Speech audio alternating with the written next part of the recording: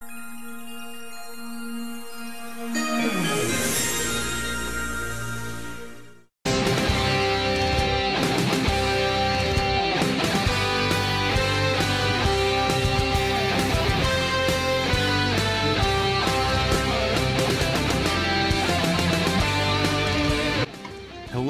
and welcome back to Masters of Divinity. It's been a minute since we last recorded. I think our last call, according to my records here, was on the 3rd of March? Yeah, so almost a month ago. Almost a month. When we talked about... I believe we were talking about dunking on Twitter. That's it, yeah. Yeah, Dunkaroos. And you know, and as a result of our episode, it's just gotten better, right? People have heeded our words, and there's no longer dunking going on. There's no longer... No more. There's no controversies. We fixed it. We fixed the internet. I mean, Matt Gaetz is completely innocent. You know what? You can be sexy at any age. Which should be the Florida State motto, and I agree. What was it? What was it? You cannot be sexy at any age. When I was on a youth trip once, when I was when I was serving as a youth minister at my first parish, some of the teenagers, I had this. It was very interesting youth group experience because it was rare in my experience in that it was all girls. Yeah. And like, it was just and like youth trips were so awkward because, like. You know, they had to like partner up with another church, and I like was just by myself. Anyway, but I bring that up because we're at SeaWorld once, and one of the girls was telling me about how some guy had told her, you know, age ain't nothing but a number or whatever, and she had the best reply to that. She said, "Oh yeah, well then jail's just a place." Nice, that's good. I like that. Oh, that is a clapback of clapbacks right there. Listen, I know we're above dunking, but I need to say it now that I know that I have a microphone on my face. He looks like Quagmire. Have you watched SNL? No. That's Pete Davidson played him this past weekend, and he keeps like randomly saying giggity. That was fantastic. That Pete Davidson, he surprises you. He does. He's he's a rapscallion, that one. Like throughout the week, I just don't like him, but then when I see him on SNL, he makes me laugh. I gotta admit, just has that effect on me. So yeah, most podcasts try to break the internet. We fixed it. Problem solved. We did. We fixed it. Yep. But we hope you enjoyed in our absence our first clip show. Did you listen to it, Chuck? No, I haven't had a chance to listen to it yet. Oh, you got to listen to it. You got the chance. It's fun. It's fun. I mean, it is. You know, from what I can gather, it's just like the penultimate episode of Seinfeld or the season 1 finale of Star Trek: The Next Generation. I didn't know they did a clip show at the end of season 1. I guess I would. One of the season finales of Star Trek: The Next Generation is a clip show. Okay, all right. Which is hilarious. Well, no, it was good. You know, I had fun making. I have very little editing, so there's a nice few seconds where you're looking for candy to eat. So, yes, I love it. I think audiences really responded to that. No, it was good, and it was good to hear Matt again on the podcast. I mean, he was kind of losing his mind because we had to watch the Velocipaster trailer, but it was good to hear him again. I actually kind of was wondering if he was going to wind up showing up for this little series we're doing. But look, I'm kind of morphing into Matt a little bit. You got Matt hair. My head, and I got cool glasses. You're the shaved head and glasses guy now. Oh man! So I've got to pick up the mantle of being a coiffed beard and long hair. I should have. When I was cutting my hair, I could have done the undercut, and I could have like Carl Lentz. Oh no! Oh gosh, the visuals. You should do it sometime. You should try it sometime. It would be fun. Just go full hype priest. Though my mother saw a picture of me wearing these glasses with a Panama hat on. Yeah. And she pointed out that I carry a bit of a resemblance to the guy whose face melts off at the end of Raiders of the Lost Ark. Oh, okay. His name was Took, I believe, or Took. Tote. Well, that's a little gimme for our number one fan. Yes, our lone patron. Canadian. Which means we accept Canadian quarters. Hey, we do. This is our first episode under our new hosting service. Right. If you haven't gotten the memo yet, and you listen to us on SoundCloud, you may have noticed you can't listen to us. For those of you who are exclusively listening to us on SoundCloud, we apologize, but we had to get out of there. Just a waste of money. Wasn't really doing us any favors. The analytics I didn't like. Customer service. What customer service? Who do you talk to? Just robots? Rappers. Yeah, so we switched to Anchor, which is a free hosting site, and I learned is the second worst podcast hosting site on the internet. The first being SoundCloud. So we're moving up, man. All right. One click up. But no, that's pretty cool. On our way to Earwolf. Huh? On our way to Earwolf. We're almost there. But yeah, Anchor is kind of weird because you can't I don't think you can go to Anchor and look for the podcast. But we're still available where all podcasts are available. So it was pretty seamless transition. The only difference is that our artwork has a little Anchor FM logo, a little squiggly line, which is, whatever. It is what it is. So, maybe a little inside baseball, not inside, a little announcement, I guess. If you're trying to go back and listen to audio only episodes of the podcast via our website, they're all still SoundCloud links.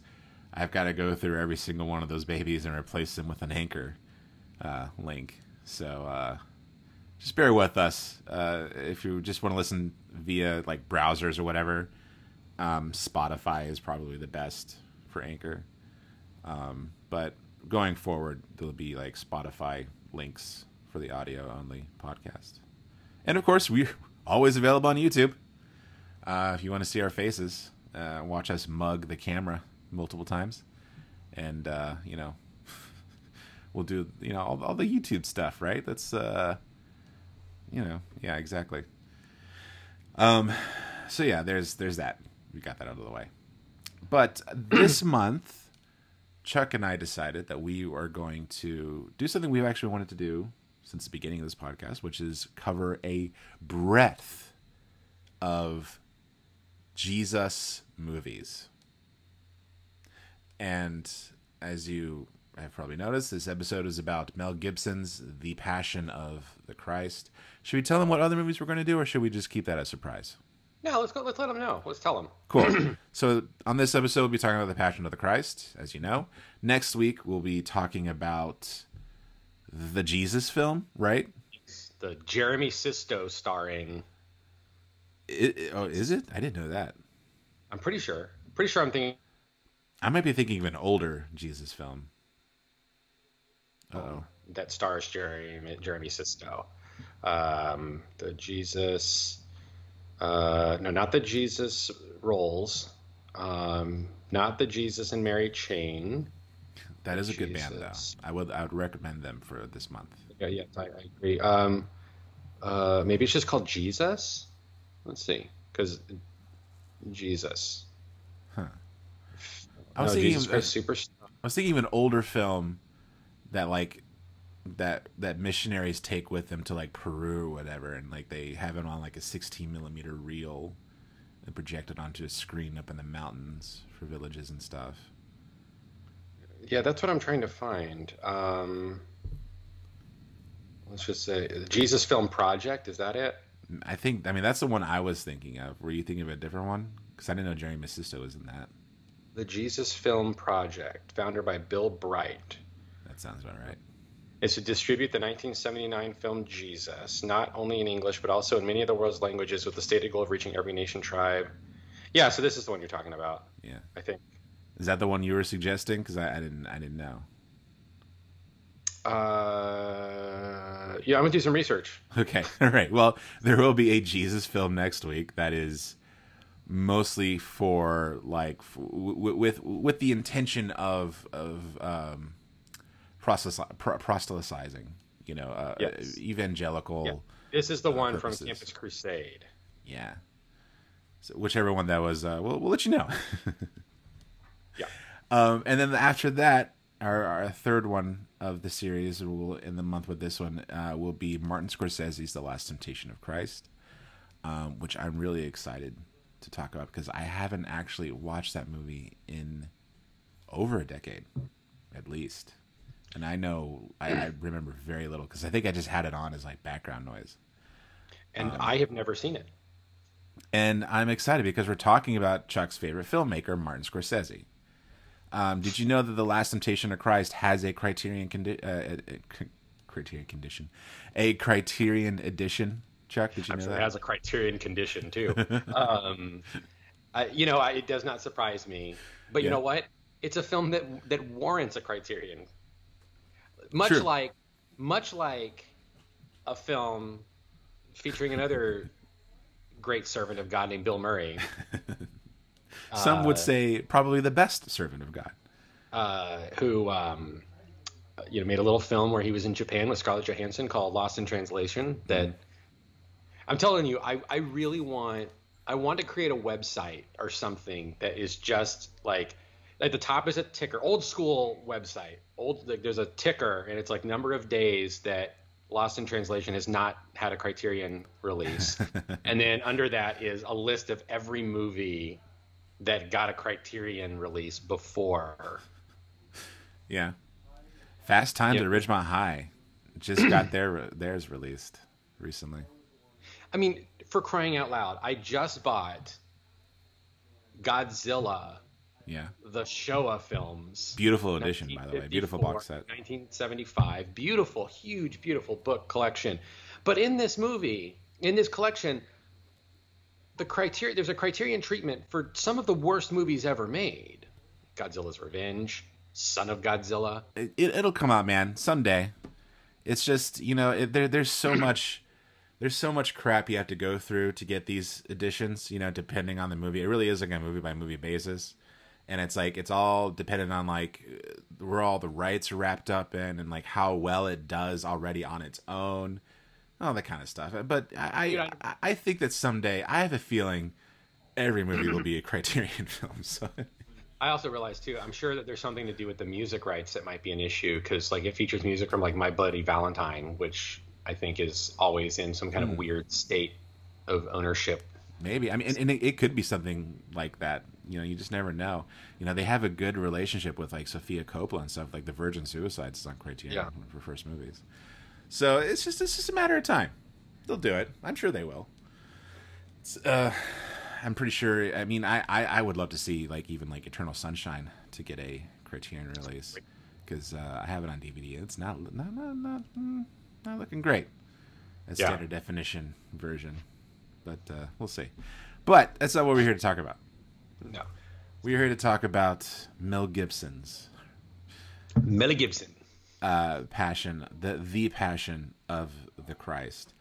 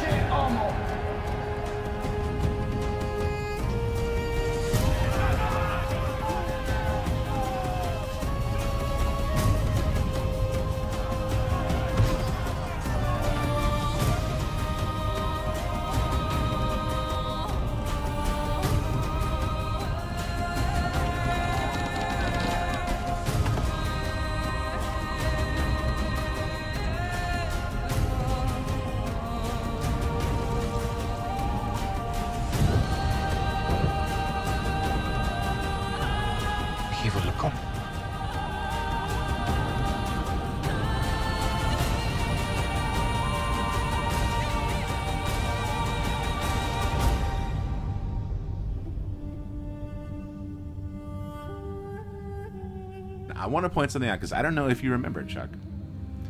That movie came out February. I forgot the exact date. It was February 2004. Our freshman year at PBA. Yes. And I don't know if you remember, but we saw it together. We did. I do remember that. But this was a kind of a Smash Mouth situation because we didn't see it together, but we were part of the like screening event that happened. Right. Because the Passion of the Christ had a weird rollout. Like it hit theaters, but it was heavily marketed to churches and ministries and all kinds of like special screenings for like, evangelical, just churches all across the board. Yeah, I can't remember if I saw it with that PBA cohort. I can't remember if I saw it if I saw it there first or if I saw it. No, I totally did because I think we got like a special advance showing or something, didn't we? Yeah, we did. And then it was like later. It was like later that weekend. I went and saw it with a church in Fort Pierce that I was working with. So like I've seen the movie so many times. Yeah, and I know that particular screening, it was just all students. Yeah, because like all my friends were there. And then we went to a special after the movie discussion about the film. And I remember, I think that's like the first time you and I started hanging out. That's right. Yeah. And it was interesting because like my first impression of you were dropping knowledge on things I didn't know. And one thing that still sticks out to me that you brought up that I didn't know that I still thought of when I saw this movie was that you were talking about like how children are presented as like a supernatural force, and when it comes to like Catholic art or Renaissance art. Yeah, that's interesting. But yeah, that's what I remember. I mean, the fervor around this movie in our own circles of the church was insane. I remember there being a panel at our college, a panel of people before the movie came out of people who just saw it, and you could ask them questions. That was it. Like, hey, I saw the movie. Talk to me. It's so weird, and I went too. And I don't know. They just talked about the movie. Yeah, I feel like I was in one of those panels. Like I really? hosted. I feel like, didn't they do like student-led ones? I feel like I did one of those. I don't know. The one I went to wasn't students. They were all like, they were all professionals or professors, and I guess. And then every year at remember when there was what was the First Baptist West Palm had that youth house? Remember that like really decrepit building that they used to do coffee houses in and stuff? And they would every year they would do like a big showing of it in there, and I actually kind of took a date to see it there. Perfect date movie, just great. Just really gets everyone in the mood.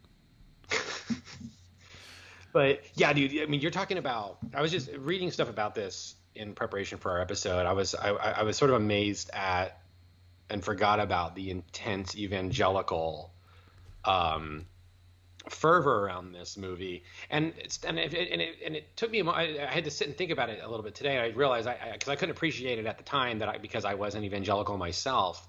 But what a weird thing that the evangelical church gravitated to this movie so strongly, because it is such a Catholic movie. Oh yeah. Mm-hmm. I mean, because I can remember when I saw it, I had dated long term a Roman Catholic girl, and so as a result of like going to church and being exposed to stuff with her, like I knew about the Stations of the Cross and stuff that evangelicals know nothing about. And so like when people were saying things like, "Oh well, who's that? Like, what's the deal with that woman who was?" That gave Jesus that rag to wipe his face off. Like, oh, Saint Veronica. And they're like, what? I'm like, oh, it's a tradition in the Stations of the Cross. And I was like, yeah, the whole movie is basically the Stations of the Cross set into motion. And they're like, what's the Stations of the Cross? And so I had to like... I was definitely one of those guys, but yeah. Yeah. I didn't know any of this. I didn't know any of this when I saw it, so yeah. Yeah, because it's like, well, Jesus falls a lot of times. Well, yeah, because in the Stations of the Cross, he falls like 3 times. And there's stations for each of the falls and all this kind of stuff. But anyway, yeah. And so... it's such a Catholic movie, and the more I've learned about it, the deeper cut like the deeper the cuts of it being a Catholic movie. So for the evangelical world to have gravitated to it so strongly just sort of amazes me. Well, you know, it's because it was just heavily marketed. Like that was intentional on you know, I think Icon and Newmarket, who Icon is of course Mel Gibson's company that made the film, and Newmarket is like their big distributor, and their big thing was like, we're just going to do like a PR blitz on all these churches, and we're going to give them all access to this movie. You can buy tickets at your church. People were advertising. They were showing. I remember seeing trailers of the movie like every Sunday morning, like before a service would start at some random church. It was. I mean, it was evangelical Star Wars. It really was. And yeah, because I was just thinking the other day as I was driving thinking about this episode, and I was thinking about how, you know, churches, particularly the evangelical church, gravitated to so strongly, right? Because this is like the first time that it was like, aside, because obviously there was so much controversy around Last Temptation of Christ, which, you know, we're going to talk about. Yeah. So this was sort of like the first time that evangelicals and Catholics, I guess, but really mostly evangelicals, felt like a big Hollywood production story for them, yeah, Bible story, right? Like in our lifetime, right? Because, you know, the last big thing was probably, you know, the last biblical epic was probably Ten Commandments, right? I mean, like it just wasn't something, huh? Ben-Hur. Yeah, well, but that's not really a biblical epic, right? That's just an epic film. But like, no, I mean, it is. Well, it's got like big movies based on the Bible. Were, I mean, I guess there is the greatest story ever told and stuff like that. But I mean, I don't know. I guess this felt like of our, you know, that you know, there was definitely an element where people sort of were like, we finally made it. Christians have made it. Oh yeah, I mean that's how I felt. Yeah, like we Mel Gibson. Mel Gibson is Jesus. Yeah, Mel Gibson is Christian Spielberg. We got one, guys. We finally got. Yeah, you know. So yeah, I just want to point that out. There was a huge fervor around. There was a massive hype train that, you know, it was just like the countdown of the century, that movie coming out. And then when it came out, I do remember watching and being like, yeah, I know all this. So I just remember being kind of swept up in the filmmaking of it all and just being like, okay, so it's taking something I already know and then like making it enormously cinematic. Yeah. And then there were so many like stories going on from like behind the scenes where like Jim Caviezel was struck by lightning,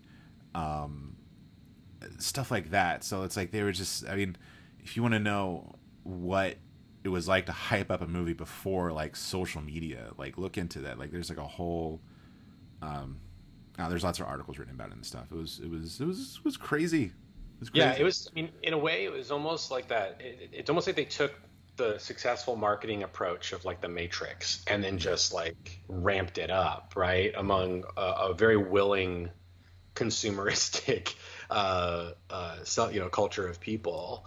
Yeah. And I remember too, this came out like less than a year after the Gospel of John, which was another film adaptation that I remember when I first heard of that, I confused it. I thought that this was, I was like, wait, is that the Mel Gibson movie? And I went and saw it, and it was okay. It was long. But like you're saying, yeah, there was definitely like a Gospel of John was a movie that took like the actual Gospel of John and tried to use that as a screenplay. Yeah. And I remember reading a review in like the Orlando Sentinel at the time that said like, you know, these words on it actually had a pretty profound impact on me on the idea of adaptation of screenwriting and stuff, which was like, you know, these words on the page, they don't tell you like what people are feeling or emoting at the time. That's all the director's vision. And so there's the limitations of just using, you know, just trying to film Bible passages, that there's always some degree of interpretation that has to go on. And so I remember reading that and then seeing The Passion of the Christ and just being like, well, the elevation of the art of cinema with this movie was just such a different experience. This was not someone trying to recreate a bit like the story as it appears on the page of the Bible. This was somebody giving an adaptation, right? This is a cinematic adaptation. I remember telling people afterward that to me it felt like it would be the best way to describe this movie is to call it like the Gospel according to Mel Gibson, because it's not beholden to any one biblical text. It's one man's, you know, take on it. and presented that way. And now when I think more about it, I think it's more akin to like a film version of like a Renaissance art or something, right? Like he's not trying to be historically accurate, and he's not, he's trying to be true to what is presented on the page of the scriptures, but at the same time doing it in a way that stands on its own as a piece of cinema rather than, just retelling the Bible. Yeah. And it's also, I mean, it's interesting when you sort of take into account of when it came out, which is the early 2000s, and big studios are just starting to experiment with like, taking IP that people already love and just like, what if we just put it on the screen? Are they going to show up? So you got Marvel starting revving that engine with like X-Men, and then the 2 Spider-Man movies came out around the same time. Spider-Man 2 actually came out after this movie. So it was already like, there's that, and there's also the sort of prestige around these epic period pieces that are happening, because Gladiator had really hit it big. It was a major box office success and won a bunch of Oscars, and so everyone was like jumping on like the period movie train. Right. Especially if it's like accurate and gritty and but more cinematic and not so like Baroque. Right. And Lord of the Rings had I think the Return of the King come out yet? I don't think it had come out. Well, actually, maybe it did. I think they had just wrapped Return of the King, or they had just Return of the King had just come into theaters around Christmas time, I think 2003. Yeah, so it's just a few. This was just a few months after Return of the King.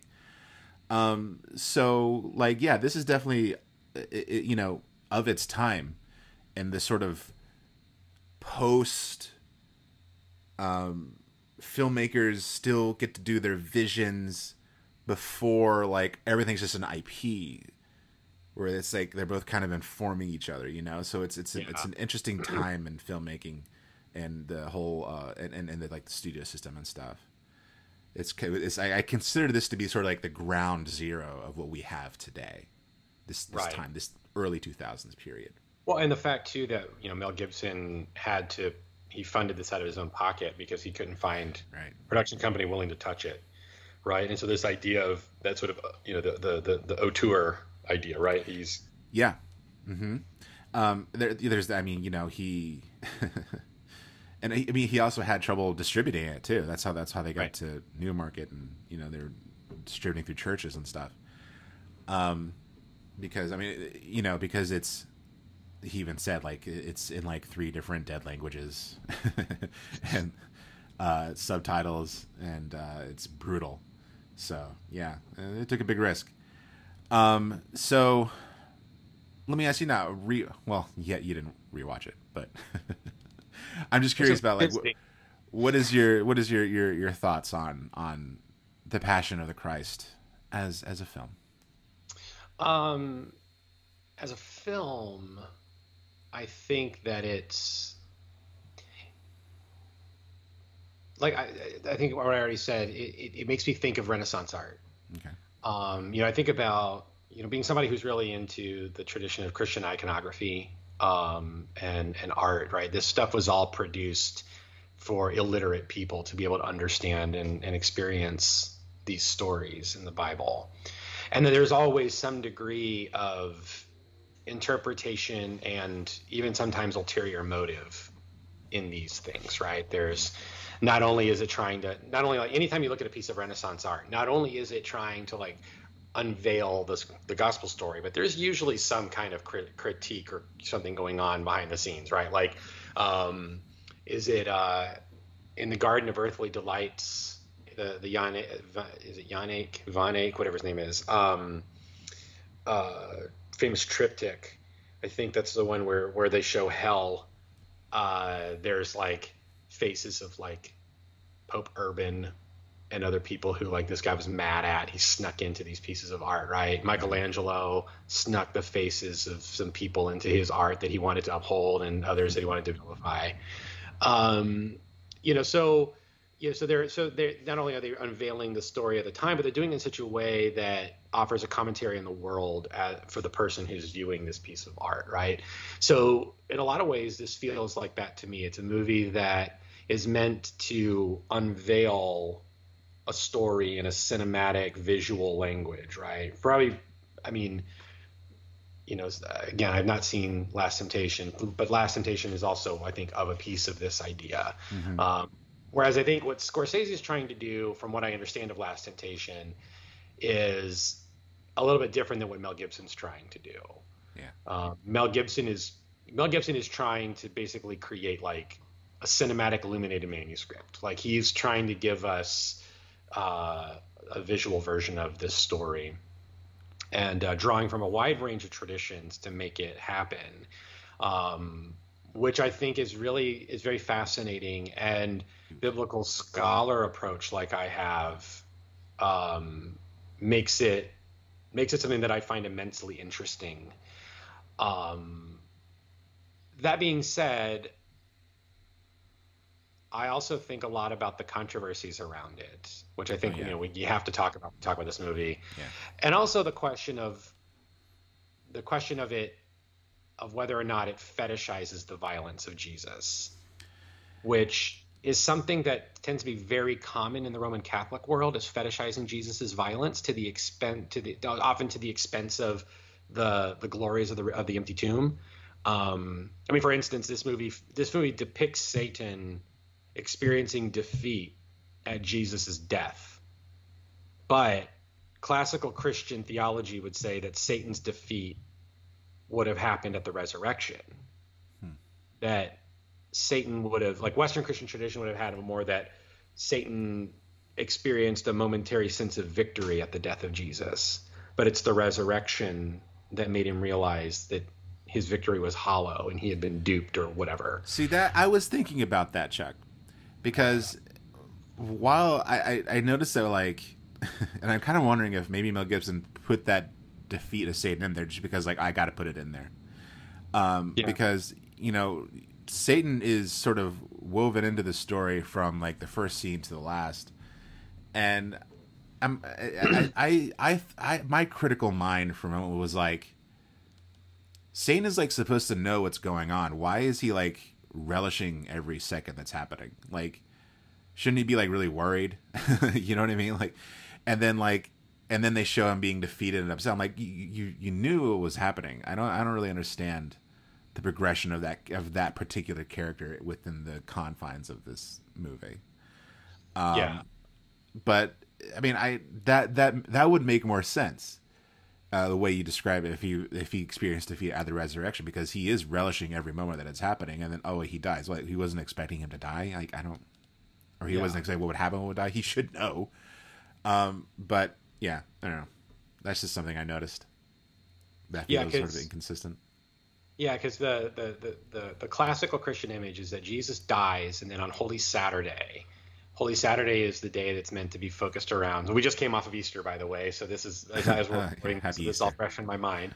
And Holy Saturday is the day after Good Friday, which is the so Good Friday, we remember the crucifixion. Holy Saturday is the day we remember the burial and Jesus' death, but it's also the day where the church somewhat celebrates the event that is called the harrowing of hell, which is the belief that Jesus descended into hell and then he busted open the gates of hell so that those trapped in hell have the opportunity to leave, right? Which goes back to our conversation of the afterlife and all this stuff we talked about. Which is apparently supposed to happen in the sequel, by the way. Nice. Yeah, that's right. They're working on a sequel. Yeah. I believe it's called The Passion of the Christ 2, The Squeakquel.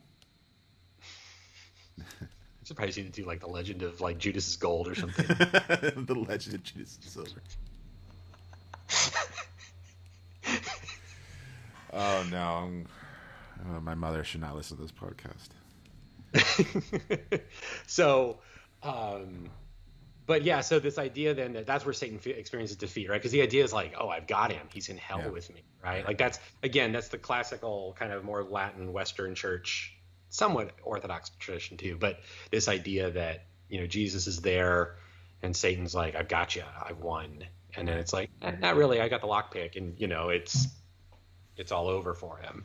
Yeah. So like the depicting of Satan's defeat at the crucifixion, even presented in the movie itself, does not make a whole lot of sense, because that's Satan's whole thing is mocking Jesus in all of this, right? And I don't know.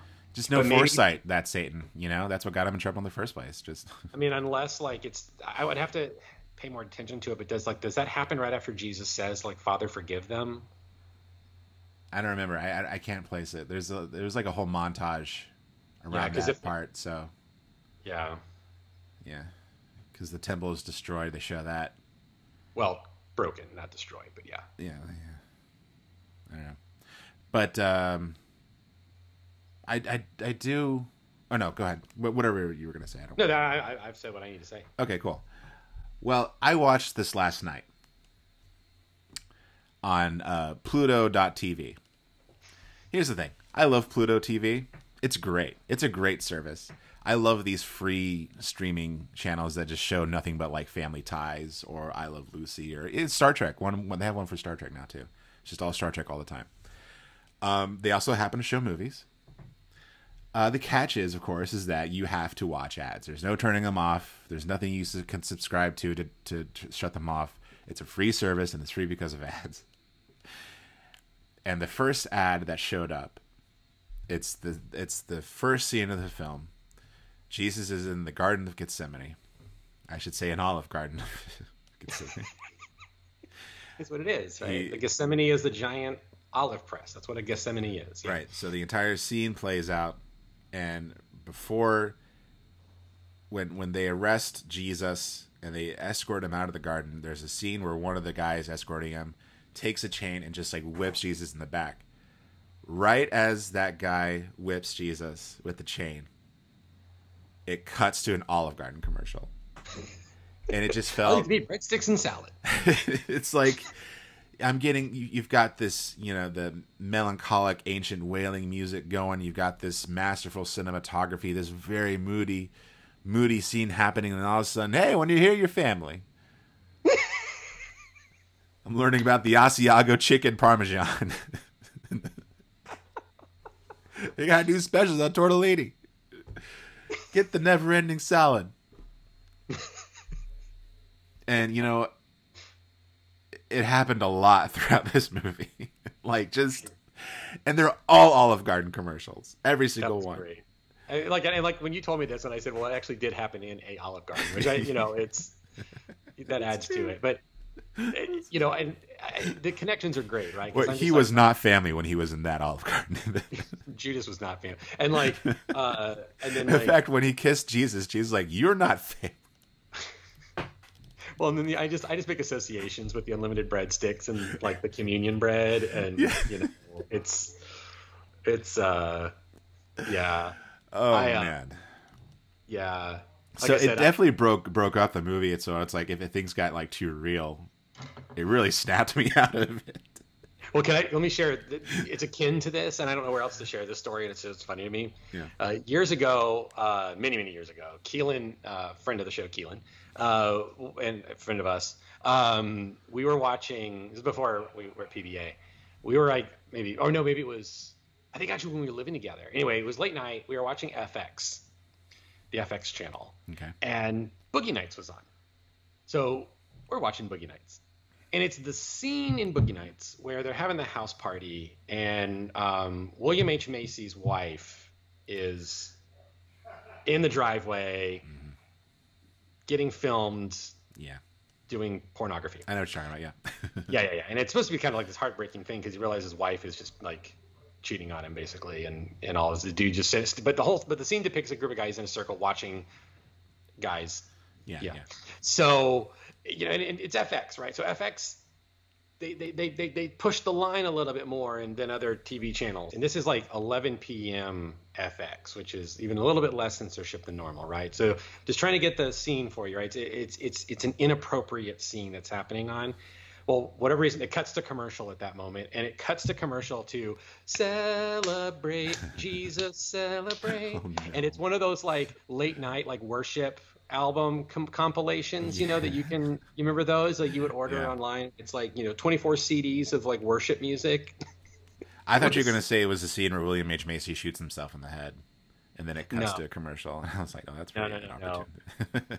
No, it just goes straight from a somewhat graphic for cable television sex scene to celebrate Jesus. Gosh. Yeah. So, and these ads are automated, so it's like there's not someone sitting like deciding, "Oh, here's a good break for a commercial." It's like no, like the most violent thing you can imagine happens, and all of a sudden, Olive Garden. It was jarring. Just nailing him into the tree, and yeah, that's exactly what was happening. Mary Magdalene and the Blessed Virgin Mary are like soaking up his blood with towels. Yep. That was my experience watching this movie. A shot of marinara sauce. Yeah, but my thoughts on this film. Which it's fun because I actually have not seen this movie since I saw it in theaters all those years ago. But yeah, I still feel like I have watched it because I know the story so well. But one thing I noticed is I now know where Zack Snyder went to film school, and it was watching Mel Gibson's movies. I was thinking about that, like when Jesus is drawing in the sand, and you see like the sand like. You were talking about this movie fetishized violence. Well, yes, but every single image is fetishized in this movie. Every single moment is just hammering you over the head. Like, it is relentless in its, it's just big and broad is what it is. It's not a subtle film at all, which is weird because in my memory, I remember the scene where the Romans were basically going at it with Jesus with the cat of nine tails and stuff. I remember that scene being far more subtle, like more like fly on the wall rather than how theatrical it was. Now, taking out the subtitles was a good decision. That's probably why I remember it that way. But yeah, this movie is big and broad and just, he is soaking up every actor has a moment in this movie, and I would say every scene is their moment. I could see now why people were just like it was an intense shoot because the movie is intense, and I'm not just talking about the violence. I'm talking about just every shot in the film. The part where they give Judas the silver, it's the way it's like slow-mo throw of the bag, and the only other movie that has ever done that is Dracula 2000. Which also features Judas. Yes, that's what I'm saying. Like the whole Judas, throwing Judas the silver in a slow motion. They did the same thing in Dracula 2000, but they're trying to make a point. They're connecting it to the mythology of Dracula. And this is just like, this moment in the Bible. Let's draw it out. And it's like, it's cinema, baby. I would say this is like an example of, like, I should look up what Martin Scorsese thinks about this movie. Because I am very curious now. Because if Martin Scorsese watches something like Marvel, he's like, no, that ain't cinema, baby. If he watches that, he's like, that's too much cinema. We get it. You're making a movie. Did you read Roger Ebert's review? I read a part of it on the Wikipedia page, I believe. I read the whole thing. Yeah. What did I know? How many stars? He gave it 4, right? 4 out of 4. Yeah, 4 out of 4. He said it was an excellent, important movie, but he spent more time talking about the controversies around the film and said that a lot of the people who are criticizing it and calling it anti-Semitic have not even seen it, and though it is funny that he refers to Mel Gibson as a warrior for justice. Yeah, that's funny. Well, and to just kind of just put a I don't know, just to kind of take my point home. I remember watching the making of this when when Mel Gibson was going through like the press tour and stuff, and they had like the electronic press kit stuff, like behind the scenes footage. He's like the way he's like filming people, like I remember him shooting The Last Supper, and he's like drawing on his monitor like where the bread should be, and like drawing these like little arrows like on the monitor, and like that's basically like how Steven Spielberg made Raiders of the Lost Ark.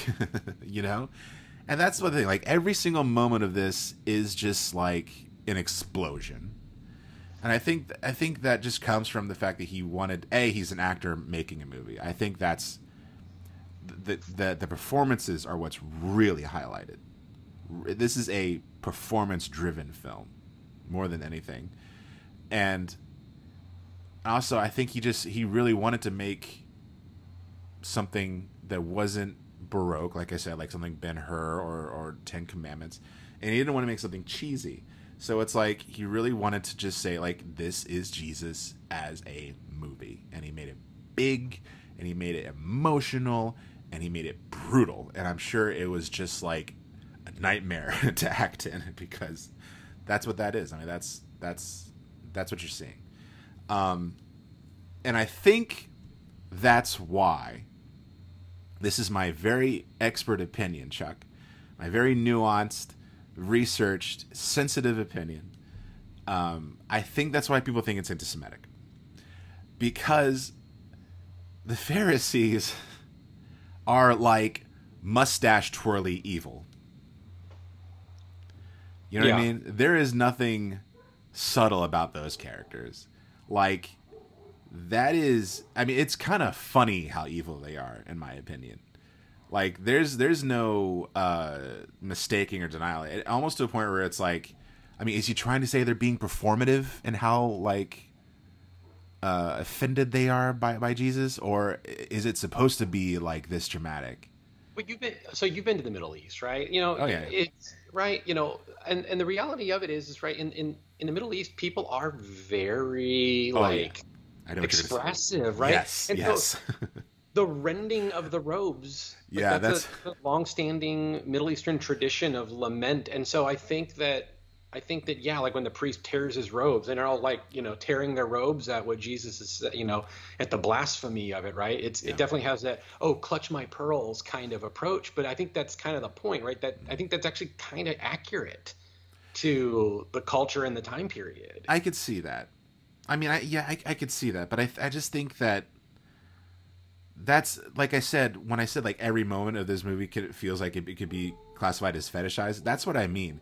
Every single moment with a Pharisee is just that overacting. It's not juxtaposed with anything else that they're doing. There is no moment of like a quiet moment or all of a sudden where we see them more contemplative or introspective. It's all just overbearing. And that's, like I said, when you make things that broadly, people will draw their own conclusions. Well, and I think the other piece, I think the fact that like the Anti-Defamation League and others came out against the movie before it ever premiered in a theater. Yeah. I think comes more from like it's easy for someone to say like, they're just being overly sensitive, but I think it actually comes more out of a concern of what happens, particularly in parts of Europe, whenever they do like big passion plays, and how that has resulted in, you know, mass violence targeted toward Jews, right? Right. And so and that's a conversation worth having, definitely, because you could argue that like, the nature of the story itself could have its own, you know, anti-Semitic roots. Well, and that's the thing. I sent you that article that from the Episcopal News Service about the Episcopal Church. Like, I'm sorry I didn't get to read. I've been working all day. So. That's all right. No, but it raises the Episcopal Church has been having these conversations for a very long time about whether or not. So one of the customs that happens in the Episcopal Church every you know, on Palm Sunday and on Good Friday is what's called the reading of the Passion narrative.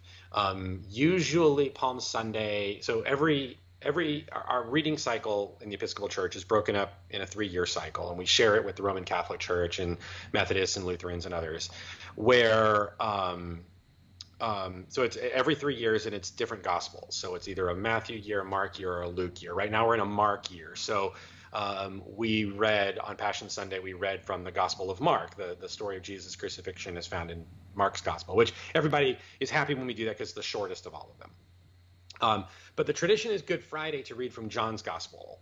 And that's probably the most well-known Passion narrative story. And it's a very long reading. And it's usually done dramatically and all these kinds of things. But there's this real big question that's been levied at the church over the years as to whether or not this is a practice that fosters anti-Semitic thinking, particularly because John's Gospel has a habit of referring to the Jews. Right. It uses that term, the Jews. And so it becomes this real big conversation about what we do with this, because serious biblical scholars understand John, if John wrote the gospel, right? Tradition is that it's the fourth gospel and it's probably the product of his community or whatever. But either way, without a doubt, right? Because every book of the Bible, aside from Luke, except for Luke and Acts, which are written by St. Luke, is written by a Jew, right?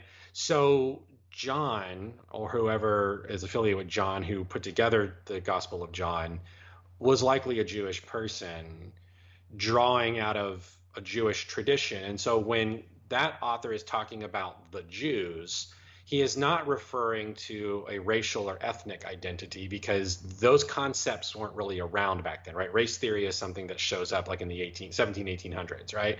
So John could not have been talking about an entire race of people when he's talking about that. What he's actually talking about is a religious identity. He is referring to people of the Jewish religious persuasion, right? He himself is a Jew of what is now being called the Christian sect by the time he's writing this. And there's Gentiles in the church, so it's becoming a very interesting. And John's gospel is coming out after the temple is destroyed, and the relationship between the Jewish community and the Christian movement are very severed.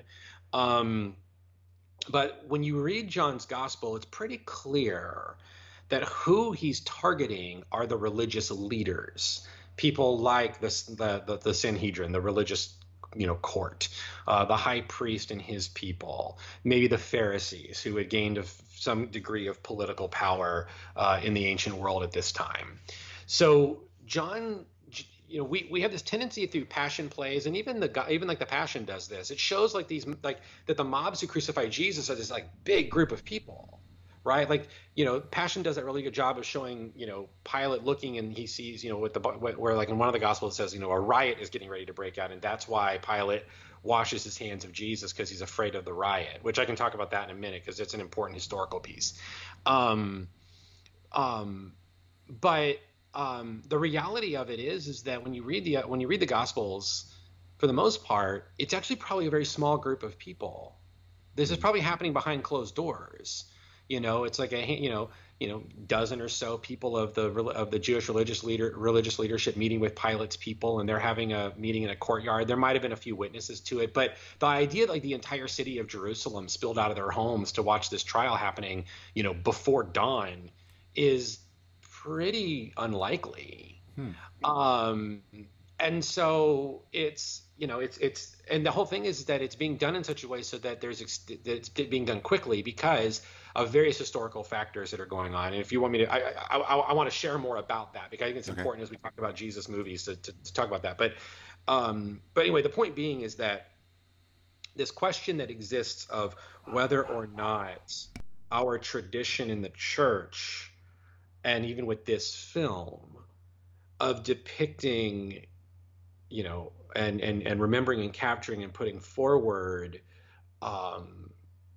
Jesus's crucifixion, if that is an anti-Semitic thing, not inherently, but it's what we do with it and how we interpret it, how we present it, right? If we do a passion play and then we use that to be like, so you should go now and mob the Jewish neighborhood because those guys killed Jesus. Well, that's a problem. Yeah. But that's not something that John or any of the first generation of Christians would have ever supported, because they were Jews too. Right. And there seems to be this sense of that popular discussion of the religious world forgets this, that at the heart, Christianity is a Jewish movement. It's a thing happening within a Jewish cultural and religious framework, first and foremost. Jesus is a reformer of the Jewish religion. The Gentile aspect of it comes way later. And so I think the church would be helpful to remember that. And so in regards to like how we handle it, I think some degree of disclaimer or whatever probably needs to be a part of the tradition. I don't think we need to like stop reading John's gospel because of it, but I do think we might need to, put an asterisk next to the phrase "the Jews" and kind of explain like what's being meant by that term. Right. And what's interesting, Chuck, is like I'd never thought that the story of of Jesus and his crucifixion as anti-Semitic until this movie came out. Yeah. When the conversation, when I, was made privy to the conversation, because it was always, I never thought of it as like, oh, the Jews killed Jesus. That never even crossed my mind my entire life. It was always the Romans killed Jesus. And then when I saw the movie, I was like, I guess I could kind of see it, because they really made these guys out to be super evil. And Pilate seems more conflicted than anything. Not so much, like, yeah, let's kill this fool. It'll be awesome. Can I talk real quick about okay, sure, so because I do like how Pilate is portrayed. I think it's actually really interesting. Yeah, so John's Gospel is the one that depicts Pilate as very conflicted, and it mentions that he's that at one point he tries to free Jesus, and John, depending on how you read John's Gospel, it can look like he winds up kowtowing to this mob of this evil Jewish mob that's so hell bent on killing the Son of God that he'll give in to them. But here's what we know about Pilate from history. He was an extremely cruel man. If I remember all my history correctly, he pissed off Caesar.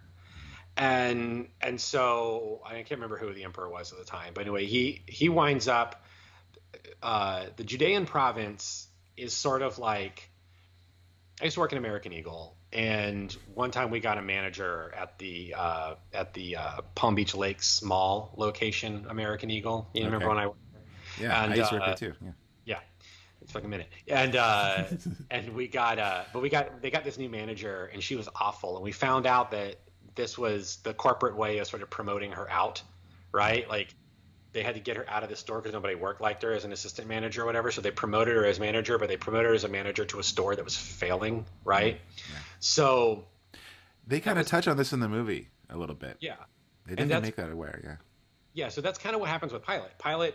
Pilate's in the Judean province because he had pissed off Caesar, and so they stuck him out there in the middle of nowhere as, sort of almost quasi-exile. Because I think he had some military campaign somewhere else. He had been a little excessive in his violence, and that's what really upset Caesar. So he sticks Pilate out in the middle of nowhere. So Pilate's stuck with this province, and the thing is that every year around Passover, some type of uprising would happen. Jews from all over the Jewish world would come to Jerusalem at Passover, and they would hear the story about how God intervened in Egypt and raised up Moses, who then sent plagues and liberated them. So and they would start thinking about how they were liberated from the Babylonian captivity and all this. And so now it's suddenly, and now it's like, all right, we're waiting for somebody to come. And what's funny is they talk about that movie where he is like, no matter what I do, there's going to be some kind of uprising, and a movie that sort of like adds context to that I think really captures the socio-political climate of Jerusalem during that time. Life of Brian. Right. Which is all about, because the whole movie makes a joke about like there's like a million different like groups rebelling against Rome and Jerusalem. Yes. I mean, you've got the Zealots, you've got the Sadducees, you've got the Pharisees, you've got the Essenes, you've got all these different groups of people in this powder keg of a region. The Galilean faction as well as the Judean faction, because Galilee was a separate area from Judea, and it wasn't actually annexed into the empire until Jesus was like a kid, and that was only after Rome attempted a census and people rebelled against the census, and like 25,000 men were crucified. Like, wow. It was, so Jesus, like as a little kid, watched, most adult males of his time crucified because of a rebellion against Rome, right? So Pilate has to deal with this all the time, right? Any riot in the area looks bad. Any uprising looks bad for him, right? On top of that, the Jews are terrified of it. The Jews are terrified, particularly religious leadership, I should say. They're because every time there's an uprising, Rome cracks down, and then they lose more freedoms. So there had been an uprising, so they build the Antonia Fortress right next to the temple. It's gotten so bad by this time that actually the high priest's vestments that he wore to conduct all the sacred liturgies are kept inside the Antonia Fortress. So the high priest actually has to ask Pilate for permission to do his job. We know this from history now. So you can imagine the situation here, right? You're, I actually in recent years have become quite sympathetic to the priests in the story of Jesus, because they're in a tough place, because their whole thing is to try to maintain some modicum of Jewish independence, and they know that any uprising, any would-be Messiah who rallies a crowd is going to result in military violence. Hundreds of people are going to die, and the Jews are going to lose more autonomy in the region. And so they're trying to hang on to whatever they can. And so to them, Jesus is just another guy who's trying to do this, because there had been several of them throughout history. In fact, there's one of the Gospels goes to the trouble of pointing out that Barabbas was one of these people. So Barabbas could have very well been a guy who tried to lead an insurrection and rebellion against the Romans. So you can actually see a sort of sympathetic thing here, right? They're less than them trying to like, oh, we got to kill Jesus because he makes us look bad, right? I mean, sure, there's an element of that, right? He's embarrassed them by turning over things in the temple and calling them out for their money-making schemes in the temple. Yeah. But I think overall they're like, okay, we don't like him, but he also runs the risk of bringing Roman violence down on our heads. And so maybe we should, like, you actually see this where Gamaliel has one, I think it says it's better for one to die for the sake of the people rather than a lot of people to die for the sake of the one, or whatever. So there's this whole thing where it's like, let's get him arrested. We've got a sympathetic ear with Judas. He'll sell him out. We can get him arrested. We can probably get him crucified. Do it before the day really gets going and before the Passover celebrations, and hopefully it'll shut people up. Pilate sees this as an opportunity to just like really be mean and to like be cruel. I mean, the fact that he puts a sign over Jesus' head that says Jesus, King of the Jews, there's a tradition that wants to try to act like this is Pilate's passive aggressive way of being like, oh, you should have listened to him. Yeah. You're doing this to yourselves. But actually, Pilate's mocking them because he's saying, oh, look, here's your would-be King of the Jews, your would-be liberator. Here's what we're going to do to anyone who uses this title. Yeah. Right. So it's actually meant to be a mockery, not just of Jesus, but of the Jewish people. And so Pilate, if you read the gospel tradition and you read it with this kind of in your mind, you can see how he's being theatrical himself, and he's whipping up the crowd and playing the crowd. And yeah, when he confronts Jesus and he finds out that that people said that he claimed to be the Son of God or whatever, and Pilate gets a little freaked out. Well, Pilate's a pagan, right? So the idea that like a divine person walking among people, like that's part of his religion too. So it totally makes sense that he'd be a little bit afraid of like, oh, maybe this is a living deity walking around on earth. Yeah. So maybe we shouldn't kill this guy. I don't know. And then him washing his hands is sort of like, all right, it's on you, right? And it's all, and Pilate ultimately becomes a coward, right? Because yeah, he's playing with the Jews and he's being cruel, but he also knows that he's under a microscope with Caesar. Right. He, and so I think it becomes this really ugly situation where the real enemy in this whole story is the oppressive machine of Rome. Rome has twisted the Jewish religion into this thing that makes itself into this radical survival mode where it's willing to throw someone under the bus. It's twisted, this cruel man into a coward. It's, I think there's just bigger things at play in the story that we sometimes miss out on because we don't know the history all that well. But ultimately, I think the Gospels present, when we know the history, the Gospels present that the real enemy in all of this is Rome. Yeah. And that, that the Jewish people are victims themselves in this whole story. And that I don't think they're culpable in the sense of like, they killed Jesus because they were mean and greedy or whatever. Anyway, that was sort of my long thing, but no, I think that's really interesting. I mean, I feel like that how it was always taught to me growing up, and that surprise, surprise, like the Book of Revelation, you read into it between the lines. It is still very much like an anti-authoritarian, worldview. Right. It's being expressed in both in the Gospels and in Revelation, and probably in most of the Bible. So it's interesting, and I think it's just kind of funny, like that conversation never occurred to me till the movie came out. But let's talk a little bit about the movie itself. I want to know, since this is probably something we should probably do for each of these episodes, I want to know about your take on Jim Caviezel as Jesus. I always think of, he was on, I want to say it was a Daily Show with Jon Stewart. Okay. Or Conan O'Brien, one of those shows. And I remember him talking about when Mel Gibson called him. And his depiction of Mel Gibson is Mel Gibson smoking a cigar and on the phone with him.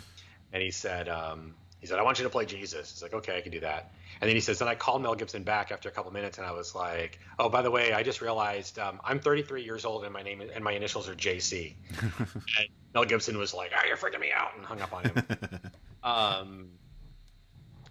I think he's a good Jesus. I just in general I'm so over.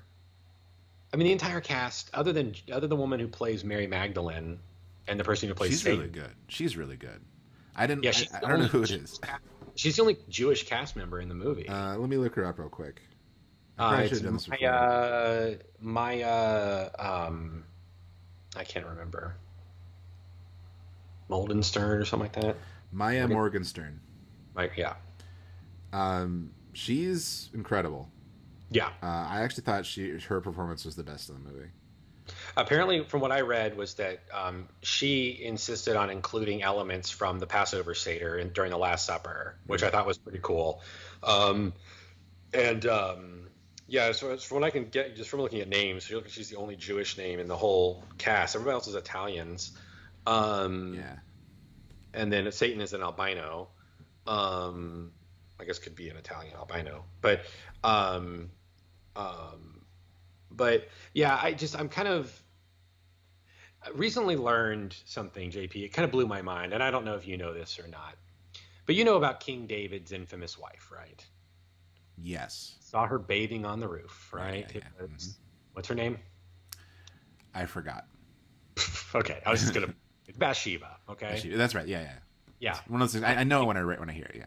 I can't believe that I did not know this, but in Hebrew that is Bathsheba, which means daughter of Sheba, which means daughter of Ethiopia, which means she's a black woman. Right. So Solomon is her son. Mm-hmm.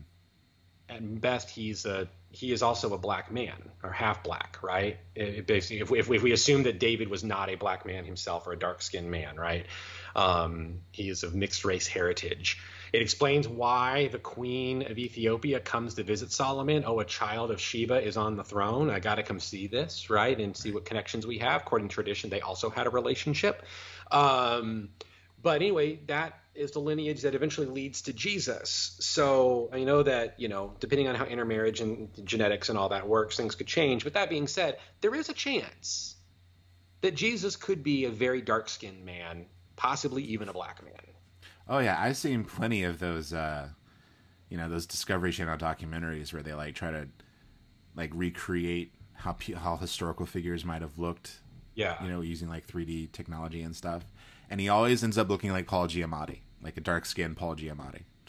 And I'm like, that's the movie I want to see. I want to see a Paul Giamatti Jesus. Yeah. I want to see a schlubby, out of shape.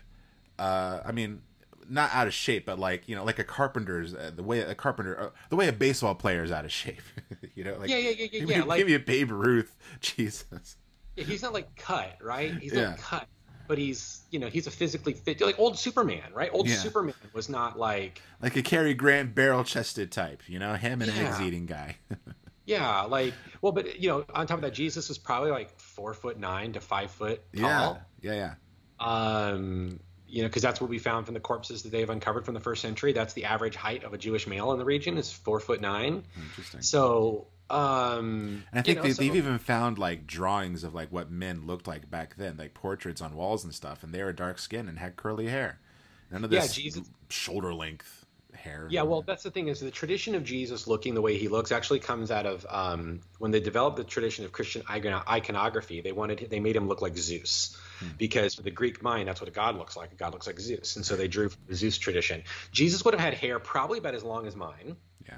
Except his sideburns would have been really long and probably curled. And he would have had a really long beard because that was the tradition. He would have worn some kind of a head covering, like I don't know about a full on keep a yarmulke type thing, but some kind of a head covering. Because that's how Jews cut their hair, from what we understand in the time period. Right. The Book of Revelation describes him as having, the sort of divine version of him, having skin like burnished bronze, dark brass, and hair that's like lamb's wool. So curly hair, possibly rocking that fro. You know what I mean? Right. Definitely not Jim Caviezel. Definitely not Jim Caviezel. Super white. Yeah. So that's always kind of a bit of a disappointment for me that we continue to do this. Yeah. I mean, the tradition of doing this, of course, goes way back to churches when they started doing art. They made Jesus and all of the stories of the Bible look like the people in the pews, as it were. Yeah. So when they got to Northern Europe, Jesus was light-skinned dude. But you go to into Greek Orthodox churches, and Jesus is very Mediterranean, dark-skinned kind of guy. You get into Russian churches, dark hair, fair skin. You get all of that. Yeah, when I visited London, we went to the National Gallery, and they have stories of the Bible depicted in all these old Renaissance paintings, and it looks like the Bible, but in a Renaissance era. It's very strange. Yeah. David wearing tights. That's a very rich tradition. Yeah. And so but it just so happened that Western Europe, Northwestern Europeans were the ones who actually did a lot of international mission work, and so they just carried their art tradition with them, and that's how we get white Jesus. Right. It wasn't really all that insidious; it's just how it worked. Yeah. But that being said, we're still doing it. And just in terms of the performance itself, I mean, I think Caviezel does a really good job. I think he does a stellar job. Like the progression of his performance, I mean, it's most the movie. He's got a black eye. Yeah, I mean, the progression of just. I mean, it's one thing when he's getting tortured and stuff, and it's brutal to watch. It's really hard. But when he's finally nailed to the cross, he knows to really switch it up. This is no longer I'm just being tortured. This is I'm begging for death. And that's when it became that part was hard for me to watch, I have to say, because I think he really kind of sold I'm just I'm a dying person right now, and it's brutal. He did. Yeah. I think he's really good in, you talked about how the Pharisees and others don't get quiet moments, but Jesus gets a couple of quiet moments in the movie. Yeah. Mm-hmm. And they're actually my favorite things in the movie. I love the scene in the flashback where Jesus is building the table. Oh yeah, that was interesting. Yeah. And Mary comes over and he's washing his hands and he's being playful with her. I love seeing that relationship between mother and son. Because Mary is always so depicted as this otherworldly being, right? And the idea that you would just show her as goofing off with her son. Yeah. And silly about the table, this is too tall, and him being oh, he uses chairs, and I had to say, I mean, I think some of the best filmmaking is, when she's watching him carry the cross and she's reminiscing of watching him as a little boy trip and fall, and she goes to help him up, and now she can't. I cry every time. Yeah, that's really, that's good filmmaking, man. That's good. And that's my favorite part in the movie, actually, because my favorite book of the Bible is the Book of Revelation, and so to have Mel Gibson have Jesus say a word that Jesus says in the Book of Revelation, "I'm making all things new." Yeah. I think it's such a great touch, and that's the stuff I think works really well in the movie, by the way, is when they draw from the wider tradition of the scriptures, like the opening scene where Jesus stomps on the snake's head, right? Yeah, going to Genesis 3. That stuff is really cool to me. And he's able to nail those moments. That's what I say. He takes it that moment where he tells Mary, "I think I make everything new." That the music swells, and it's because they definitely make it as a moment of despair. That's the thing. That's another thing that I appreciate about Mel Gibson's filmmaking is that he does, all great movies that are based on true stories, there are moments where you're oh, this could end right here. And like you're invested enough to be like, I wouldn't be like shocked if it just ended at this moment, or if like, oh no, they're like, no, you can keep Barabbas and let him go. Like that's it's a tricky thing to do. I think he's able to do that pretty well. And you know, it's interesting. I want to say this because I don't want to run out of time and not mention it because nobody brings this up about this movie. There's another movie about the final hours of a historical figure's life, and it's told, you know, accurately, more grounded in reality, more cinematic, if you will, and it actually shares a title with the Passion of the Christ, and it's The Passion of Joan of Arc.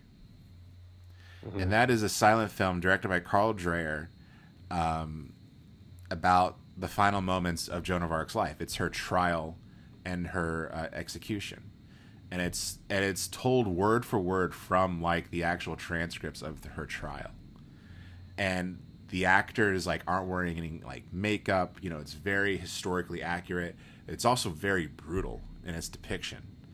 And that's another movie where you're like, I mean, she could get out of this, you know, where you get that invested. And I always thought that was interesting that I mean, I've never heard him mention it, and I've never heard any other person mention it, but like the Passion of Joan of Arc and the Passion of the Christ, both about the final moments of their lives. I mean, I think there has to be some comparison here. Mm-hmm. So that was interesting. Yeah. No, but I think, you know, just in terms of this cinematic, you know, take on the life of Jesus. I mean, it really feels like just to kind of try to coin a term, I don't know, but it feels like devotional cinema. You know what I mean? Like, you know, there's devotional literature, right? This feels like devotional cinema, right? You're watching a movie like this for different reasons than you do like Avengers Endgame or Eternal Sunshine of the Spotless Mind or whatever, right? You're not necessarily watching the Passion of the Christ so that you can have a good time at the movies. Yeah, it's not cathartic. Yeah. But there are cathartic moments. Like you were talking about quiet moments. There are moments where he like Jim Caviezel will just like look at somebody, and you know it's just like Jesus sort of recognizing someone doing something good or someone like not going unnoticed, and like they can kind of catch him looking at them. There's just like a small quiet exchange, and it's like he recognizes you. You know, if that makes any sense. Right. Which it has its a precedent of sorts in the scriptures, right? Mary Magdalene comes to the tomb in John's Gospel, and she assumes that Jesus is the gardener. She doesn't recognize him, and it's not until he says Mary that she recognizes him. It's something in the way he says her name, right? The idea that, you know, in a cinematic version of that, right, you would communicate that through look rather than through voice. Yeah. Yeah, and I think that's the other cool thing about this movie is the way that it really seems to work with its medium. Right. You know, it's probably a weird thing to compare it to, but I sort of think of what Alan Moore said about Watchmen and why he felt that Watchmen was never really meant to be a movie, right, because it was so tied to its medium. Yeah. You know, the obviously the Gospels are the Gospels, but the story is not meant to be tied to any one particular medium. And so the idea that you would adapt the story for a different medium, I think is a appropriate and right thing to do. I do want to talk a little bit. I mean, I know we're running out of time and this could get a big topic, but I do want to talk a little bit because I think it'll come up in all these other movies to some degree or another. And that is a movie about the crucifixion of Jesus, or any movie that talks about the life of Jesus, is always going to deal with the crucifixion. Is it a fetishizing of violence? And I say this because one of the things I'm always struck by is the crucifixion obviously takes up this huge narrative arc and cinematic cinematic moment in any movie about the life of Jesus. Like the crucifixion becomes like this main event. Mm-hmm. But when you read the Gospels, it's a sentence. It's just, and they crucified him. Really, I didn't Like, actually know. those little details, right? John's gospel, he was taken and he was scourged, and then he was crucified. Like, they're just sentences. There's no dwelling on what that is, right? Of course, that's the artist's job, right? Is to bring out stuff in that. But do you think that this is a fetishizing of violence, or particularly maybe just this film? I think so. I mean, I think he really did want. I mean, I think it goes to that question. Like, there is some lingering on the violence. I watched, like I said, I watched it last night. I don't know how long it's been since you've seen it, but it's like just the scourging. Yeah, it's a brutal scene. Yeah, and I mean, watching his hands shake from the pain. I mean, that's yeah, and like one eye goes out, like you can tell you that he goes blind in one eye. So definitely is, and I remember in interviews they were asking him like, why be so brutal? Why? And his answer was always the tune of something like, oh, well, like, isn't it incredible that someone could go through this, like, unimaginable violence and at the end of the day be like, I forgive you. So it's like, how do you put power behind the forgiveness without making it, like, as brutal as possible? mm-hmm. And that was his reasoning, in the press tour. But I don't know, like, I think you'd also have to look at Mel Gibson's other films, like something like Braveheart, which is also extremely brutal in its violence. Apocalypto, which, I mean, people are like tearing each other's hearts out in that movie. The Patriot, even though he didn't direct it. Yeah. So I don't know. I think Mel Gibson, I think maybe he just finds some kind of cinematic truth in portraying violence. Like there's some kind of, like, as some kind of crucible that reveals something about us when we suffer, Yeah.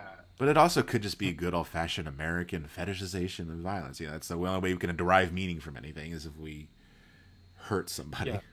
Yeah, because I ask this partly because I think of, my friend, a friend from seminary is also a priest. We would we went into a few like Roman Catholic churches when we were in Jerusalem, and we both got around to churches, and he worked with Roman Catholics in college and things like that.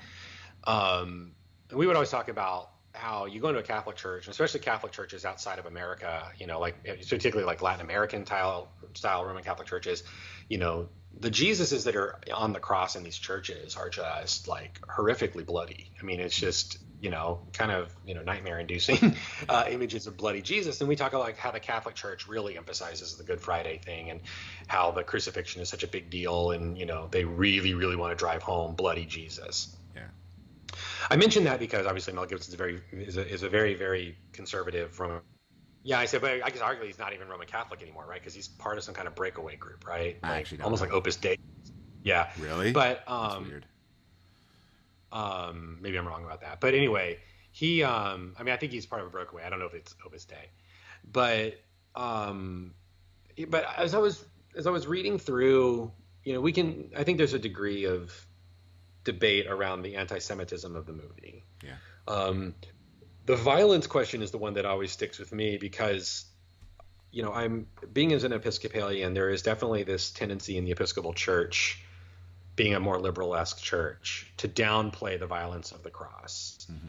and to say that, say things like, this wasn't God's plan, this just was an unfortunate thing that happened to Jesus, which I don't agree with.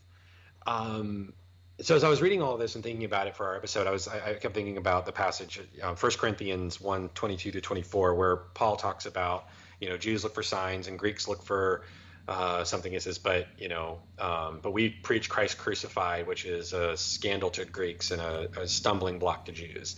And Paul's writing to a mixed, Gentile and Jewish church in Rome in Corinth when he's writing this, and he's basically saying that, Paul's trying to make this point that the cross is always going to be a problem, right? It's considered foolishness it's considered foolishness to the Greek mind, right? They're like, they value the person who can give new wisdom and knowledge, and the idea that this person would be killed for their wisdom and knowledge sort of shows that it wasn't good, or whatever.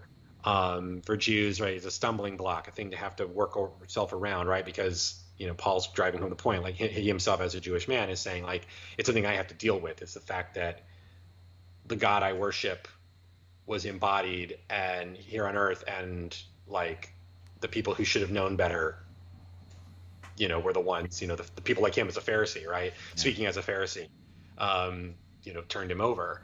So Paul's dealing, you know, Paul's writing about this stuff. And I just can't keep thinking about that idea that, you know, he says, you know, for those people, that's what it is. But for those of us who are being redeemed, it is, you know, it is the triumph of God. It is new life. It is all these good things.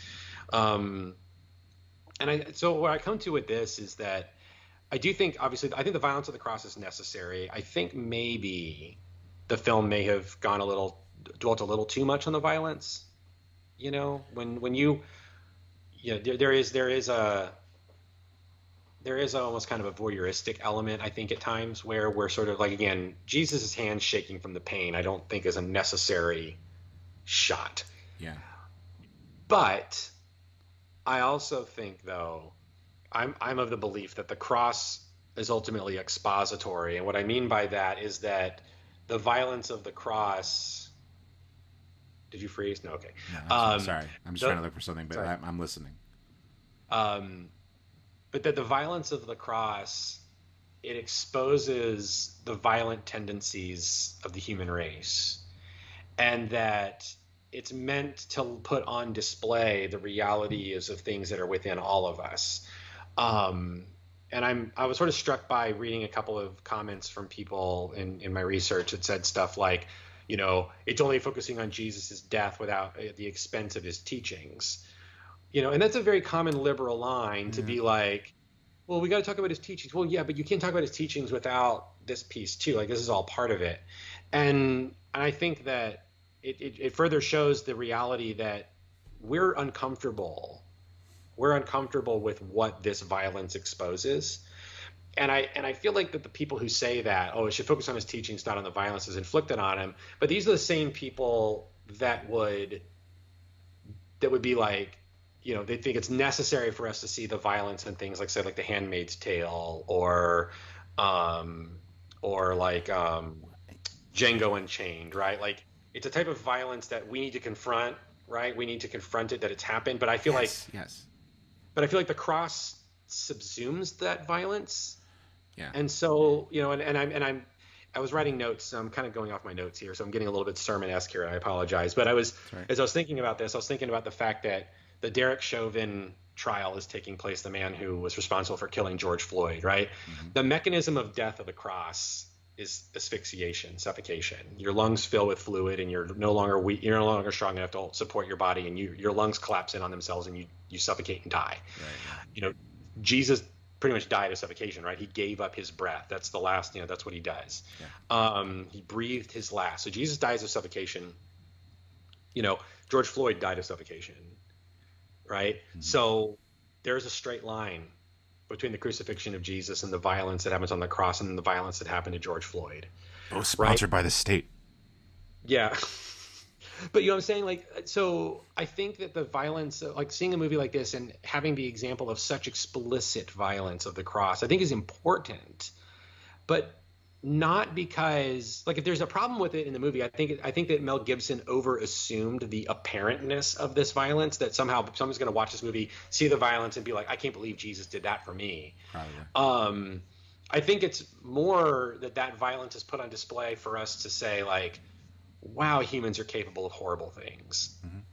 And that what I see happening to Jesus in this movie, it reflects what happened with the Khmer Rouge. It's reflected in what happened to that Asian grandmother that was beaten a few weeks ago. It's reflected in the death of George Floyd. It's reflected in, like, rapes. It's reflected in, like, all of these things. I mean, there's a reason why he showed the part that one of the flashbacks was, you know, if they do this to me, they'll do it to you.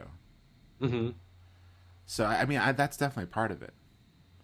So I think this is something that like evangelicals and some Catholics miss in the story. And I think, more liberal leaning churches like mine are quick to, we're quick to jump on the bandwagon to be like, oh, it was bad. We want to show that we're on the side of the right, the good crowd, the cool crowd, right?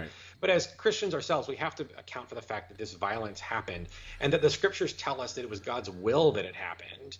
And that, and the challenge for us is how do we deal with it being redemptive? And this is going to be a conversation that we're going to have with all these movies because, there's always that question of, does this support, child abuse and things like that. Yeah.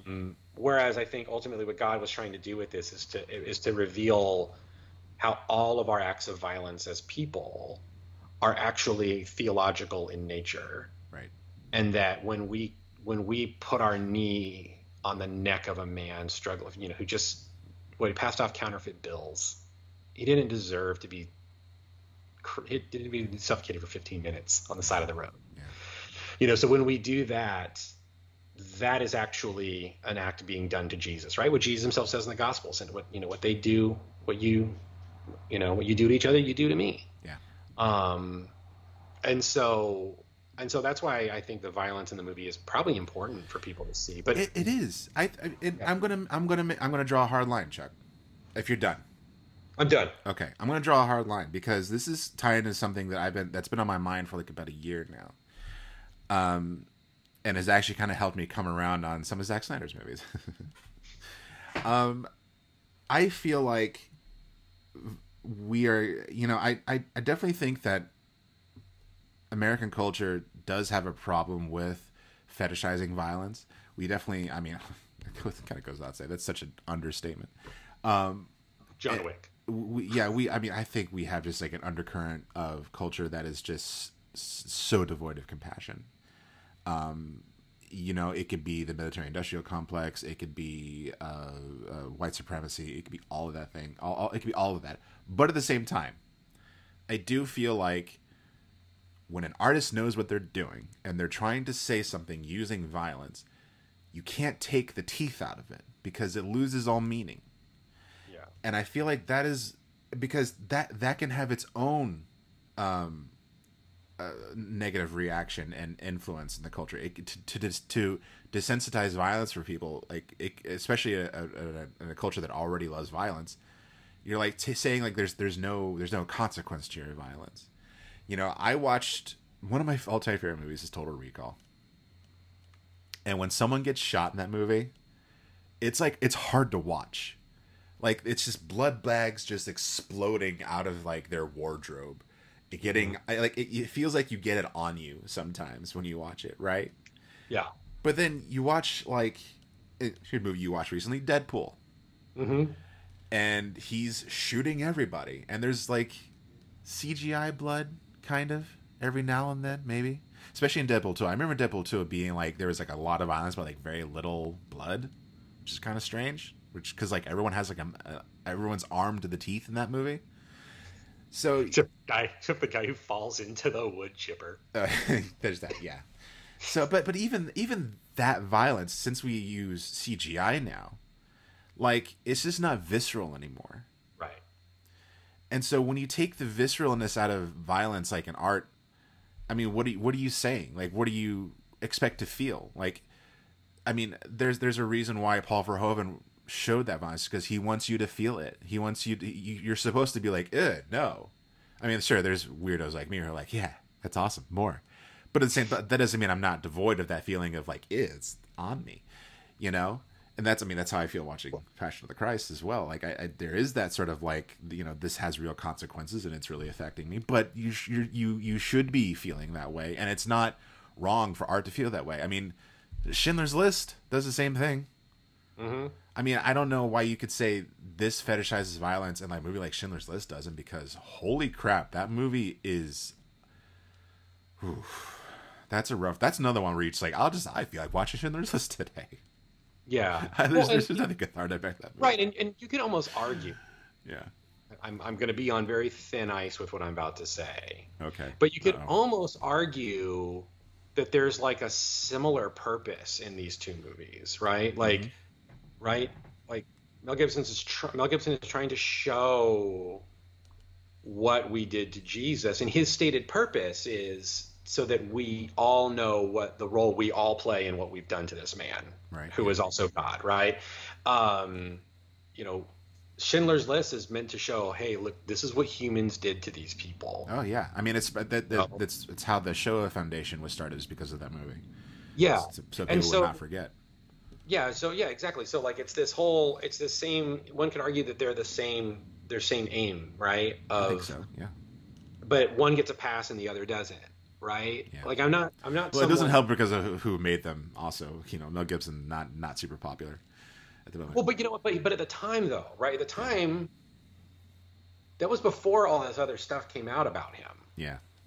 Right? And so people were already, like just because he made this movie about Jesus, they already set him up to be, right? I mean, like, I'm not going to be like Alex Jones and talk about globalists and all this kind of stuff, right? But right, there's a particular culture in Hollywood that he's dealing with, and they are clearly not going to want to make a Jesus movie. Right? Yeah, I mean, I think so. I mean, you do have to kind of take into also into account, Schindler's List, fairly, happened in the 20th century. Yeah. It's not mythologized. Story of Jesus is a religious text. You can watch a documentary about everything that happened in Schindler's List and use actual footage. So I mean, I guess there's that difference. People can draw a line in the sand. But no, I think you're right. I think they do both kind of are saying the same thing, that like humanity is capable of horrible violence. One is saying we do it to ourselves. The other one is saying is that we could do it to the person who's trying to help us. Mm-hmm. You know. Well, and then there's you talk about violence. I think one of the most eye-opening cinematic experiences in terms of violence that I've ever had was Django Unchained. That's the first time I noticed it. I've been so accustomed to seeing Tarantino films and the way that Tarantino uses violence that I saw that he actually uses two types of violence in that movie. Right? Tarantino tends to use violence as a very over-the-top, almost comical, right? Like it's, and it's like sudden, comes out of nowhere. And it's obviously fake, yeah. Right? Like Kill Bill, right? Girl gets her arm cut off and it's just like a fountain of blood spraying out of her arm, right? And it's so fake, drawing off of old kung fu films.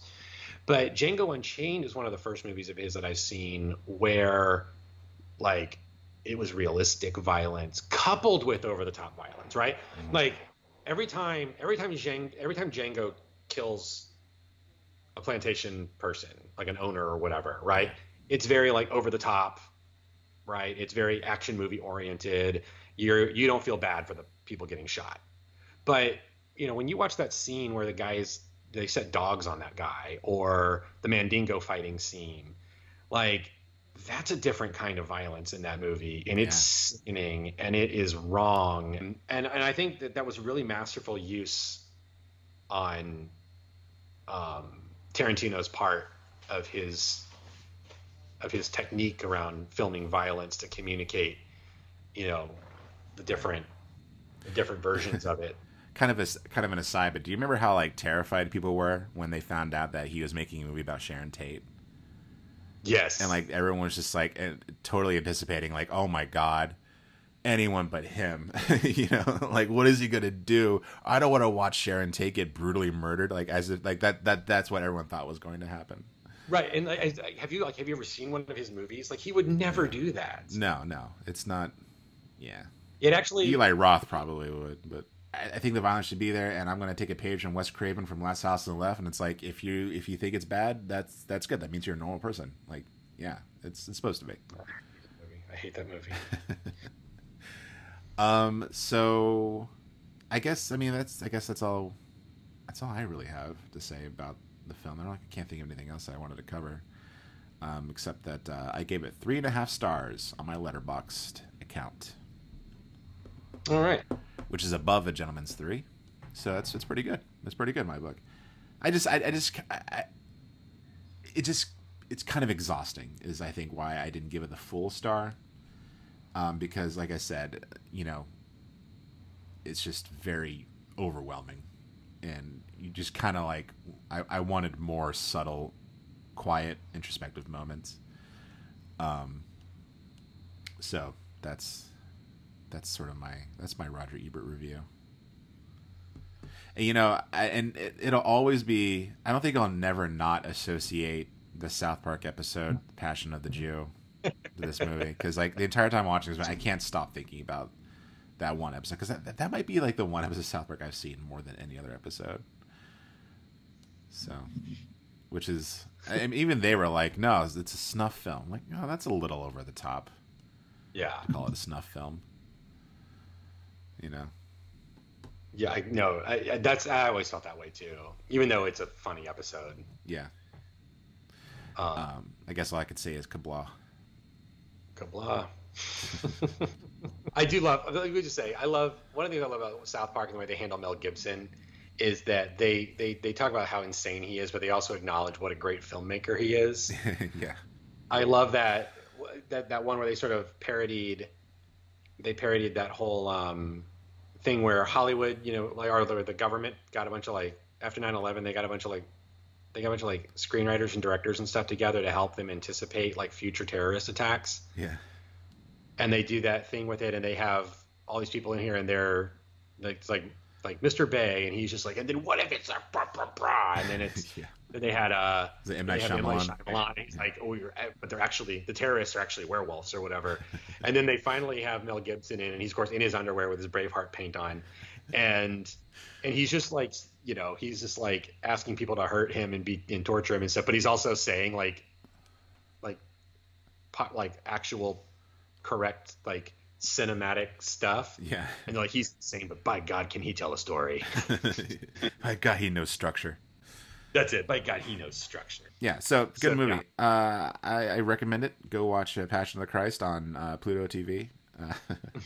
And then go to Olive Garden afterward. Go to Olive Garden. Get you some never-ending salad and some never-ending breadsticks. Reward yourself. What? It is the body of Christ. As like I told you in our chat, I still think it'd be great to do like an updated version of the story of Jesus where Judas busts in an Olive Garden restaurant, and that's where Jesus is with his disciples. God. Here goes flying into never-ending salad bowl. I love it. Yeah. Yeah, I still can't get over, like, I can think about Zack Snyder's that scene when he draws into the sand. You know, Yeah. like just every moment, just by the foot coming down and then drawing in the sand, and then all the rocks, and the Monica Bellucci just like falls into the camera, and they still got that wailing music, and I'm like, oh my gosh, I get it, you're making a movie. Like, oh man, so indulgent. Yeah, this film also does that thing that kind of bugs me, that this tradition in the church of conflating Mary Magdalene with the woman caught in adultery in John's Gospel, who's an unnamed woman. Oh yeah. And also that's a section of John's Gospel that is not in the earliest versions of John's Gospel that we have found, and is actually shown up in other Gospels. So there is a case that has been made by some people to say that we should not ever be like preaching from that passage because it might not actually be part of the Bible or whatever. I don't know. But I think we've canonized the story enough that it's worth keeping. But yeah, it's definitely not Mary Magdalene in the story. All right. Well, I actually hope they make the sequel, because I would love to see like the Jesus going to hell, like, and just make that the movie. That would be cool. Dude, you know how upset people would be, especially right now after Lil Nas X's video, if they make a movie it's basically like Jesus, like you know, Jason goes to hell, Jesus goes to hell. Call it Jesus Goes to Hell. Great. The third one, Jesus X, he goes to space. Sorry. It's the Ascension. Jesus X, the Ascension. Okay. Well, you got my message, right? You got my message. I said earlier that you could actually make a really interesting trilogy by watching Aronofsky's Noah, followed by this movie, then followed by Prometheus. Yeah, I think that'd be cool. I mean, I think that in itself is probably a movie you could make. It has to be. Because, little known fact, right? That was Ridley Scott's. I don't know how many. I mean, our audience probably already knows this, but in case you don't, Ridley Scott said that the reason why the engineers created the black goo that formed the xenomorphs from the Alien franchise was to send them back to Earth as revenge for killing Jesus. Love it. Who apparently was an engineer like them, but somehow looked just like us. I don't know. I love that stuff, dude. That's so great. Like, when I first saw it, I thought it was so ridiculous. Like, why are you doing this to Alien? Now I'm like, I love it. I love every minute of it. I need to rewatch it. And I'm gonna watch. I think I will watch Noah and Prometheus back to back. I think I will. You should, and think of it as like they're all like, you know, I mean, there's about as much continuity between those three movies as there is between any of the new MonsterVerse movies. You know, so yeah, cool. By the way, I just looked it up, and the movie we are going to be watching next week is the 1979 film Jesus. The Jeremy Sisto film was a CBS miniseries that came out in 1999. Okay. It might be worth checking out just to see Jeremy Sisto be Jesus. And dude, those TV movies and miniseries in that era when they got biblical, like they're bonkers. Well, it's all Roman County, right? It's all like Touched by an Angel stuff, right? No, it's like they just did like bonkers stuff. I remember like John Voight played Noah once, and there were like pirates in it. Lot. First of all, Lot's in it. He's like Noah's best friend, and then like he becomes a pirate, and they attack the Ark. Lot is a pirate, and he attacks the Ark. Oh my gosh, it's insane. They did all kinds of insane stuff like that with these. Dude, like, okay, we need to then like I think we have another series. Noah. No. We should just track down some of these like really bonkers biblical movie adaptations and just talk about them. Yeah. I mean, because Aronofsky's Noah is a fantastic movie. I love it. It's great. It has rock monsters in it. It's awesome. It's so good. It's so awesome. The cocoon aliens, that sequence where Noah recounts the story of creation, I always showed that in when I taught Bible at my previous school. Yeah. All right. Well, I think that's a good place to end it, Chuck, don't you? I do. I agree. And so next week we're going to watch the Jesus film, which I'm just going to point out here, JP. Yeah. It holds the Guinness Book of World Records as the most translated film in history. Oh. It has been translated into 1,803 languages as of April 2020. And the leaders of the Jesus Film Project claim that it has been viewed over 5 billion times by over 3 billion people, making it one of the most watched movies of all time. Wow. Let's talk about it next week. Let's watch it. Yep. I'm sure you can find it like on YouTube, right? Like they probably upload that on YouTube now. Like there's no reason to haul around. Right? There's no reason to haul around a 60mm projector anymore in Peru. Everyone's got iPhones over there. Cool. So join us again next week as we watch the Jesus film. Please have a wonderful week. Stay off Twitter. And, we forgot to talk about, I really wanted to talk about King Herod in this movie because he just kind of reminded me of Peter Griffin. And I just had like jokes just like swimming in my head. Like this guy vapes. Like a great character actor, I think, whoever they got to play him. I actually really like that scene.